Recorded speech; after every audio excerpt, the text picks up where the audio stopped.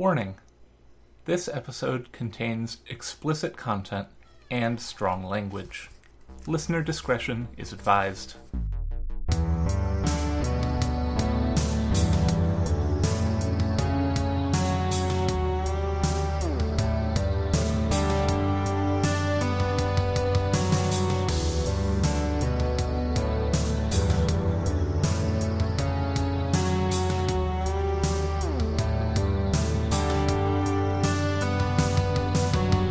Hello, and welcome to Tales from the Trunk, reading the stories that did make it.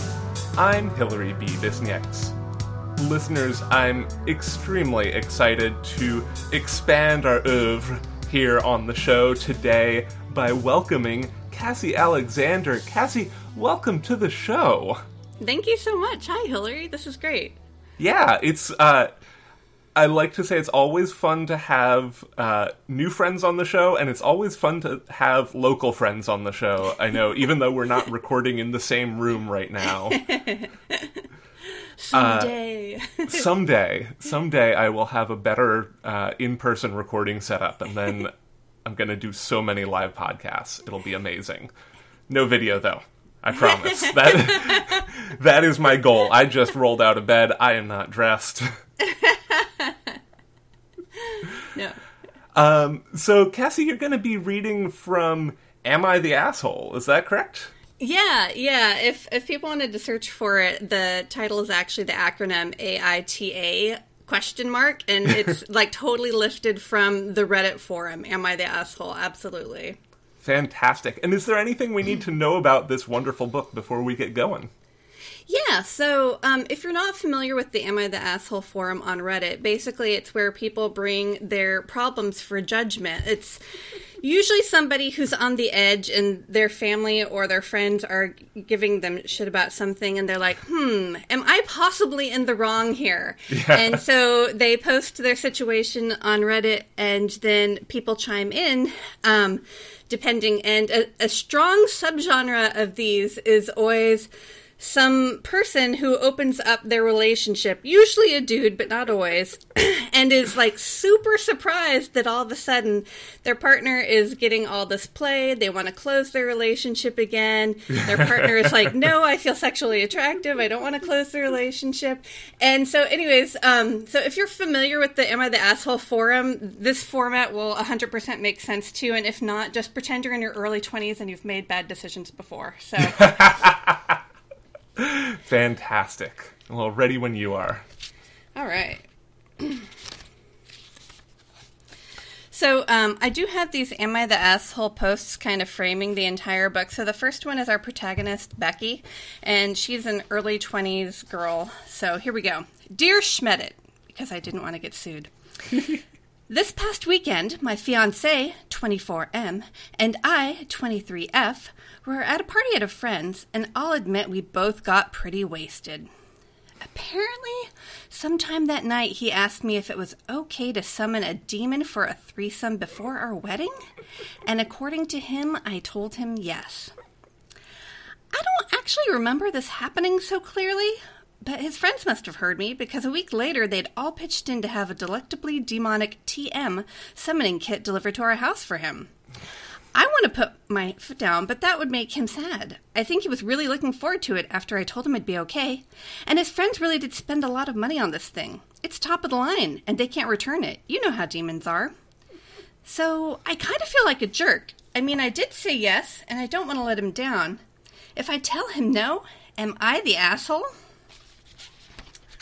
All right.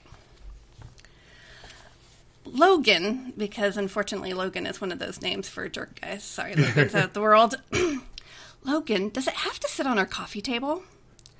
The delectably demonic summoning kit looked like a cross between one of those canisters they had for larger fireworks around the 4th of July and a ridiculously large caliber rifle bullet. The top unscrewed and everything you needed to perform a quality summoning was inside. The salt, the spells, and the measuring tape, so you could create the lines you needed quite precisely. Cheaper summoning kits, where you knew you were only going to summon up a succubus for long enough to get a handy, according to the research porn I'd looked at, were made of cardboard and had little succubi holding pitchforks printed along the sides, winking saucily with their hips cocked out. This This one was comparatively tasteful. It was made of burnished forest green colored metal, and if you didn't know better, you could pretend it was a work of art, which was something I would know. I worked at an art gallery. I counted out 10 heartbeats waiting for him to respond. It was a habit I'd recently picked up to try and calm my nerves now that I wasn't drinking, to try and get more conscious of my own presence in my body. I mean, really, Logan, I went on. He looked up at me in our kitchen from where he'd been portioning out tomorrow's coffee into the machine. What? He asked like he hadn't heard me. Does it have to sit here? I repeated. He pretended to consider things. Oh, you'd rather me put it on the bookcase? Or maybe the mantel beneath the TV? You know what I mean, I told him. I do, but I also know what you said. Y-E-S, he spelled out before giving me a grin. I sighed. This is bullshit, and you know it. He laughed, finishing setting the coffee maker's dials. I'm not a jerk, Becky. I'm never going to make you do anything you don't want to. I just think our relationship's strong enough to handle this is all, don't you? I looked between the summoning kit and him. We were getting married in 2 weeks. I'd better be sure of him. Y-E-S, I spelled back. But right now, when I'm hip-deep in wedding planning... That's why my mom got you a wedding planner, he said, ever so reasonably. No, your mom got herself a wedding planner, I muttered. It'd been pretty clear that marrying into the Graff family, my opinions on my actual wedding were extraneous. I just hadn't cared because, well, his mom cared so much, and my parents weren't alive anymore anyhow. Well, if it's a timing thing, then all the more reason we should do it sooner than later. Then, poof, it's gone, out of the way, and off the table. He put his hands on the back of one of our dining room chairs and lounged over it sexily. Logan Graff was, for all intents and purposes, a hunk. From his chiseled face with his inquisitive eyes, his leanly muscled arms and his washboard abs, I knew when I'd first spotted him on the campus quad that he would be a catch. Then he'd walked over, and somehow I had caught him. And now his great-grandmother's diamond ring was on my finger, and there was a demon summoning kit in my living room, and it felt a little bit like all the walls were closing in. I began, my voice drifting, entirely unsure how to explain how I felt to him. I loved him. I loved our life. I loved our apartment. I loved our dog. Okay, we didn't actually have a dog yet, but we had the kind of lives where we could have a dog, and it felt like that should count for something. We were perfect on paper. Logan was the tab A to my slot B, and I knew, quite viscerally, that I didn't want to be alone in the world. After my parents died, shit had sucked. He was good to me, and I liked that. So it would be stupid of me to walk away, especially when I didn't have anything else to walk toward. Tonight's clearly not the night, he said, cutting me off with his usual congeniality, and then he raked his eyes over me with a look. Bedtime, he suggested with intent. Y-E-S, I spelled in relief. Anything to get away from that thing and to pretend that everything was good. 30 minutes later, our teeth were brushed and Logan was over me and pounding between my legs. We'd skipped most of the foreplay. I just wanted to get to this part because it was usually my favorite. Staring up at him, feeling him in me, knowing that for this little piece of time the two of us were one. Becky, he grunted my name, making a tense face. I knew he wanted to come and that I was nowhere near an orgasm's vicinity. It's okay, baby, I told him, running a hand up behind his neck. Go, go, go. I told him, and so he did, taking me at his word, finishing himself off inside of me with a few short thrusts and groans. He collapsed over me, covering me, pressing all the air out of me like he was holding me still, and I just wanted him to keep me there. I nuzzled my face into his neck and wrapped my arms around him. You want me to get your toy? He asked, lifting his head up. No, I'm good, I said, stroking a lock of dark hair out of his eyes. There's just so much going on, and I've been so much in my head lately, and only your mom would schedule a new artist reception and our wedding in the same month. He snorted and leaned forward, slipping out of me as he kissed my forehead. She's like that. You'll get used to her, he said, before rolling to one side to hold me close. I snuggled up against him and let things feel safe and good and right. It's not about the kit, is it? He asked, disrupting my happy bubble. I blinked. No, of course not. Was it, though? I mean, knowing it was in our apartment certainly wasn't helping. And had he been plunging into me just now, pretending I was some succubus? Good, he said, stroking his thumb up and down my arm, because I'll go throw it away right now if you want, Bex. I closed my eyes and gritted my teeth. I wanted to tell him yes, please, because as long as that stupid demon summoning kit was in our life, it was like putting a child in a room with a chocolate bar. Something was bound to happen. You couldn't even blame the kid. But at the same time, throwing the chocolate bar away just because the kid couldn't be trusted with it seemed like a waste of perfectly good candy. I'd bounced around between relatives growing up, and so I'd lived in tons of different places. My poverty-enforced Midwestern roots said we shouldn't waste money, even other people's, and the vestiges of a brief Southern upbringing felt that reselling it would be rude. But everyone knows demons don't count, Bex, Logan went on, placing a run of soft kisses against my hairline. Was that true? There was really only one way to find out. I guess, I agreed with him, not knowing what else to do. Really? He asked me quickly. I took a shuddering inhale and then exhaled with a nod. Yeah. If I made him happy enough, surely I'd be happy too. That was how relationships worked, right? Tomorrow? He pressed. Yeah, I said, bravely trying to convince myself. And he was right about that earlier at least. Once it was over with, it'd be one less thing on my plate. He squeezed me tight. Becky, you are the best girlfriend ever, he said. Fiancé, I corrected him, and he laughed before swatting my ass. Go take a shower if you're going to. I've got to be up in 6. I did as I was told, and he was asleep before I came back. All right, let me just read you just a little bit from the summoning itself. Okay. Because I want you guys to meet Quenolith. Oh, my goodness. All right. So, unfortunately, well, not unfortunately, because things turn out okay. This is a rom-com, actually. So, Becky goes ahead and, goes through with things. And so she and Logan are naked in their living room. He's helpfully moved all their furniture aside and put the salt spell on the floor. They've repeated some gibberish, and here comes the demon. All right? I don't know what I'd been expecting. I just never could have imagined summoning her. The being in front of us wasn't like a happy little ditzy bouncy succubus like they showed in the commercials for the sex shops. First off, she was definitely a woman.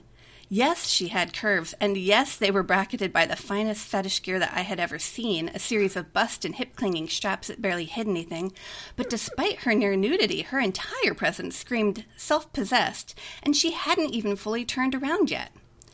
But when she did, my heart leapt into my throat. Her hair was so dark green it was almost black, and a wave of it swept over her high cheekbones, old Hollywood glamour style. She had full forest green lips, chocolate brown eyes, and all of her very visible skin was a shaded spring green. She was stunning, so put together and so pretty that I had to look away. I'd been creeping behind Logan out of nervousness as the cloud appeared, but now I was glad of his larger bulk to hide me. "Welcome, succubus," Logan said, his eyes flicking back and forth to the spell brochure's page, still clearly following its instructions. "My name is Quenolith the Conqueror, and I am no mere succubus," she said, staring at him imperiously, one perfect eyebrow cocked. And then she spotted me and lightly frowned. "And you are?" she asked. "Logan Graff," Logan said, giving her his full name like we were at the DMV. I didn't say anything. I just swallowed. And Quenolith ignored him. "And you?" she asked me. I liked to think that I was not modest, despite all evidence to the contrary, and that I was not a prude, same, but at that moment I had never felt more naked in my life. "Becky," I squeaked out, my voice breaking. "Ah," the demon said, tilting her head slightly. I couldn't help but notice how elegant her neck was, her hands too, and I had no doubt that when she walked her hips would rock back and forth like a runway model's. Quenolith eyed me like she could read my mind, and I full-body flushed, desperately hoping that that was not the case.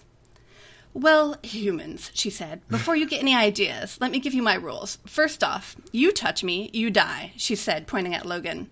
I felt him tense. "What?" he sputtered. "You clearly heard me," she said, unwilling to repeat herself. "But I summoned you," he protested. "Yes, you did," she said, walking to the edge of the nearest design element to tap the line of salt at its edge with the pointy toe of her high-heeled boot. "And just how good a job do you think you did if I'm the creature that you got?" She stroked her chin in mock thought. "It's not my fault that some of the packages are defective. Feel free to scoop all the salt back up into the bag and return it to the vendor." Logan was utterly confused and on the path to getting angry. "You're supposed to be—" "What?" the demon asked him, then glanced at me. "Like her," she said, waiting a beat before continuing. "Soft, small, pliable, please." I blinked, instantly wanting to defend myself. I was none of those things. No, I was all of them.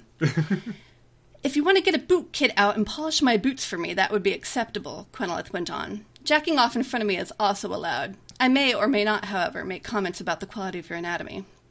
She solely ground a toe of her boot into the salt in front of her while speaking, and I knew it was scratching the hardwood. Or, she thoughtfully began, giving me a sly look before returning her attention to Logan, you can give me your girl to pleasure. I gasped aloud. It felt like I had been struck by lightning.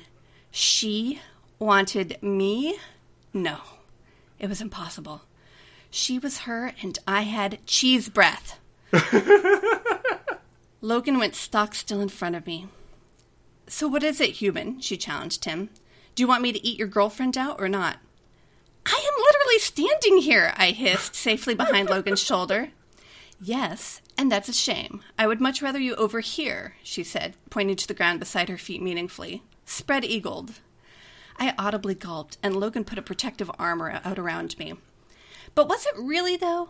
If he'd been truly protective, we wouldn't be here. Possessive, more like. And at this stage in the evening, after setting up all this, did he have a right to be?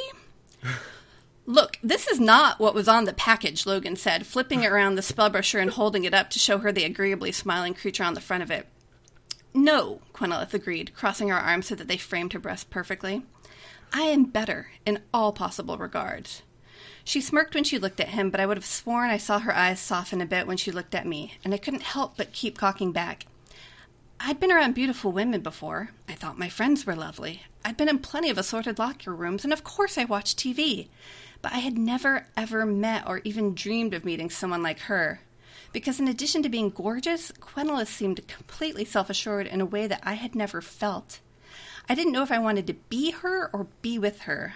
I just wanted some excuse to stay at her side. She took a step forward, and now she was definitely looking at me, only me. I wasn't making it up, and I was pinned. But before I could manage to figure anything out, though, she disappeared, and with her the spell that she'd cast over me. I blinked, stumbling forward into Logan's back. Logan, what just happened? I whispered. I felt his leg waggling beside me and looked down. He'd broken the summoning circle with his foot. He'd sent her home without even asking me. He looked down with a frown. Let's just never talk about this again, okay? Okay, I said, slowly nodding. Oh, I love her. I love all of this. It was a super fun book to write. I loved it. I remember you talking about writing this and just being like, this sounds amazing, and it's amazing. Thank you. So with all of this awesome stuff, and I think I know the answer, or one of the answers to my second question, but it wouldn't be Tales from the Trunk without letting us know, is there anything that you ended up having to leave out that you really loved? You know, I wrestled with this because you warned me this is a question that might come up, Hillary, but I'm going to be an asshole and say no, because I wrote this book in 9 days in just some sort of wild inspiration fever, because I was so enamored with the characters and what was going on in the book. So I didn't have to edit it that much, because from the second I got the idea, and actually it was a friend of mine, her name is Kelsey, who was like, oh my gosh, they should do a demon summoning thing where the demon goes home with the girl, and I'm like, oh my gosh, I'm writing that, but only as an am I the asshole thing. But that was, since that lightning bolt happened, it just kind of poured out, and so no, I didn't really leave anything on the cutting room floor. That's fair. That is a fair answer. Yeah. It's, I mean, I don't have those moments too often myself, and I don't think most writers generally do. This is the first magic time for me. I was very pleased. Yeah, if you get to have that fugue state where you just produce the rom-com demon porn of your dreams, yeah, then you should just go with it for sure. You just gotta do it. Oh, that's so utterly delightful, though. Oh, thank you. And I think there's often a lot of professional jealousy in being a writer and being friends with other writers, that people will talk about, they sold such and such a thing or whatever, but my experience a lot of the time, like, yeah, sometimes I'm like, oh man, but most of the time when my writer friends have something good like this happen, I'm like, my reaction is just like, yeah, I love that for them.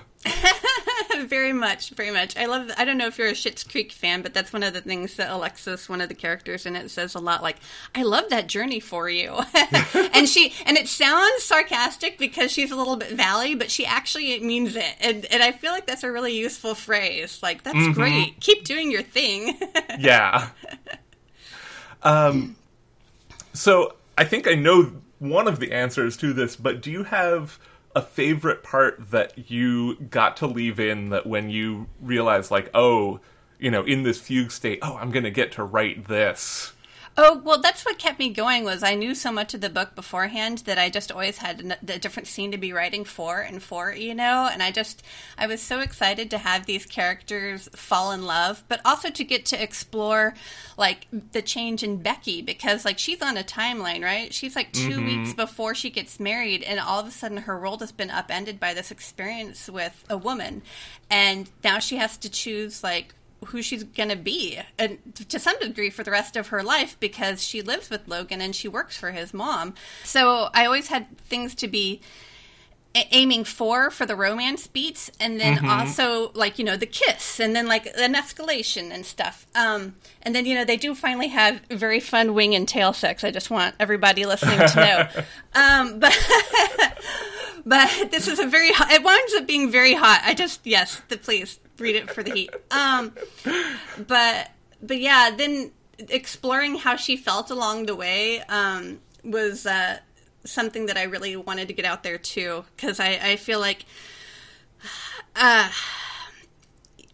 be honest, I probably am not as well read in the sapphic genre as I should be, and it's not a probably. I definitely am not. I'm not well read at all. It's one of those horrible writer secrets where you don't read a lot once you start writing a bunch because you only have finite free time. Yep. But I just really wanted to get into Becky's point of view as she kind of went through her journey between thinking, oh, I just kind of like this girl, versus, oh my gosh, I need to change my life because of this woman. So, yeah. I mean, we love to see a good queer awakening. Yeah, yeah. And especially a good queer monster fucker awakening. Definitely. That is, again, absolutely delightful. I think that listeners, if you're into queer romance and monster fucking, this is definitely a book that you want to pick up right away. And honestly, a lot of Cassie's other books as well. Yeah, I'm all about the monsters. And I'm all about the bisexual protags, so yep. It's just usually when I start writing about them, they already know they're bisexual. There's no awakening part. I mean, listen, fair. Absolutely fair. So, before we get going, couple of questions. One, do you have anything that is coming up from you that you're also excited about telling our listeners about? Yeah, I'm sorry, when do you think this is going to be live, Hillary? This will be going live on December the 3rd? Oh, okay, great. That's perfect timing then. Because I'm re-releasing, I don't know if you want to put this in or not, but I'll tell you and you can decide. I'm re-releasing a lot of my backlist right now, and actually a book that I will have released on December 1st is titled Her Ex-Boyfriend's Werewolf Lover. And yes, I know the title is somewhat cheesy. You can blame Amazon SEO and algorithms for that. But that book is, it also has a happily ever after, but it's about a woman and a man who were both in love with the same man at different times, and his death propels their relationship. Ooh. So, yeah, so it explores kind of, it's like told in the present tense about them getting together, but it's also told in the past tense about their experiences with Vincent, who's this man that died. He's in the mafia, basically. He fell in love with one of his bodyguards. His bodyguard was a werewolf, but then they couldn't be together anymore for reasons. And so he broke up with his bodyguard, and then he fell in love with Samantha, who was this prostitute because he knew that he could trust her and she wouldn't have any secrets from him, like being a werewolf. And so, but after he's murdered, basically she has a locket from him that has a phone number inside of it, and he told her to only open the locket if he's dead. So she does, and it has a phone number on it, and the phone number is for Max, this werewolf. And because he basically knows that if he got murdered, then the only person who could protect her is the werewolf that he used to love. So so it hits kind of like love beyond the grave kind of tropes, and it also has a lot of BDSM. And so that book I'm re-releasing on December 1st, and I'm super excited that people get to see that in the world again. Fantastic. Thank you. And then more than that, in January, I am re-releasing my Dark Ink tattoo series as well, the first one of which is Blood of the Pack. Mm-hmm. And it is about a woman named Angela who runs a 24/7 tattoo studio in Vegas. And she is...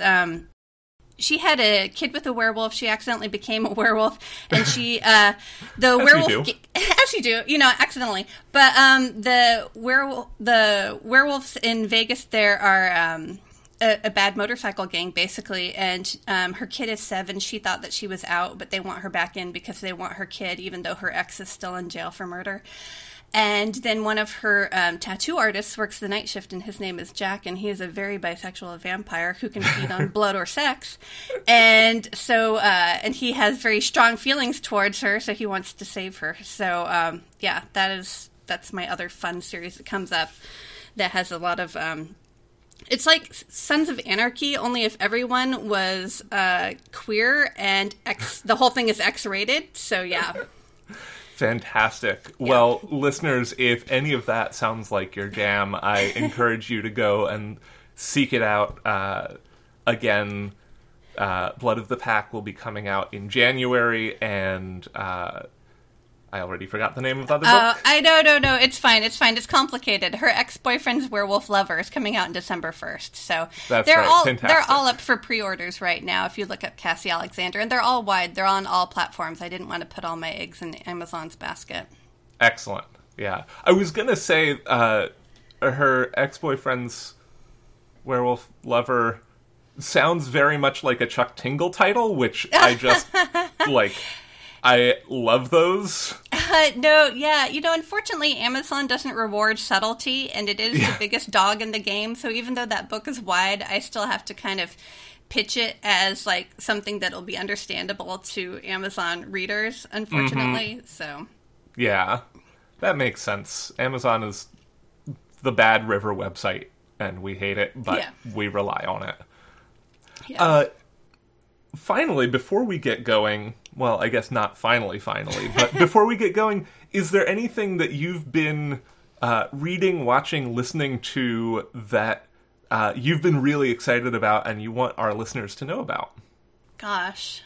So, I just finished a really cute book by a friend. It's funny you mentioned monster fucking earlier because I've just started to claim that title and it's just going to be who I am from here on out. And one of my friends released a monster fucking book recently called Quiver and Quill. And it is interesting because it's told in second person. It's very well written, though, and the second person is immersive enough that it totally works. And it's basically about this college-age girl going to a college campus where there's all sorts of different creatures, and she falls for her mythology professor, who is a Mothman. Oh, and it's fun. That. It's fun, and it's sexy, and it deserves a shout-out, so yeah. Fantastic. Oh, and her name is A.M. Core. Sorry. Not a problem. The book is Quiver and Quill, though. So, listeners, if you are into the Mothman, then check that book out as well. Cassie, thank you so much for coming on the show. Where can our listeners find you?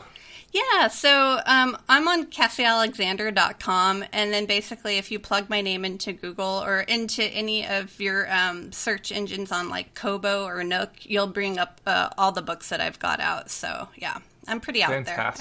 I don't hide. And can listeners find you anywhere on social media? Oh, gosh. Yes, I'm on Twitter as Cassie Y4 there. I'm very angry on Twitter a lot. I don't know if you want to follow me. Well, I assume if you're listening to this podcast that you're cool, so you can handle me on Twitter. But, yeah. And then not so much on Facebook, and only occasionally on Instagram, although I'm really getting into doing TikTok videos. It's so strange, but I find creating them very calming. Not videos with my face in them. I don't like that, but out of quotes and images from my books. It's like scrapbooking, only in a live form. And so, yeah, I think I'm author Cassie Alexandra on TikTok, so. Fantastic. Well, listeners, as always, links will be in the show notes, so you can find Cassie wherever you want to. As long as she's there. Cassie, thanks again so much for being on the show. It's been an absolute delight. Yeah, thank you so much for having me, Hillary. This is really fun. Thanks. Of course. Tales from the Trunk is mixed and produced in beautiful Oakland, California. Our theme music is Paper Wings by Ryan Boyd. You can support the show on Patreon at patreon.com/trunkcast. All patrons of the show now get a sticker and logo button, along with show outtakes and other content that can't be found anywhere else. You can find the show on Twitter at Trunkcast, and I tweet at HBBisnieks. If you like the show, consider taking a moment to rate and review us on your preferred podcast platform. And remember, don't self-reject.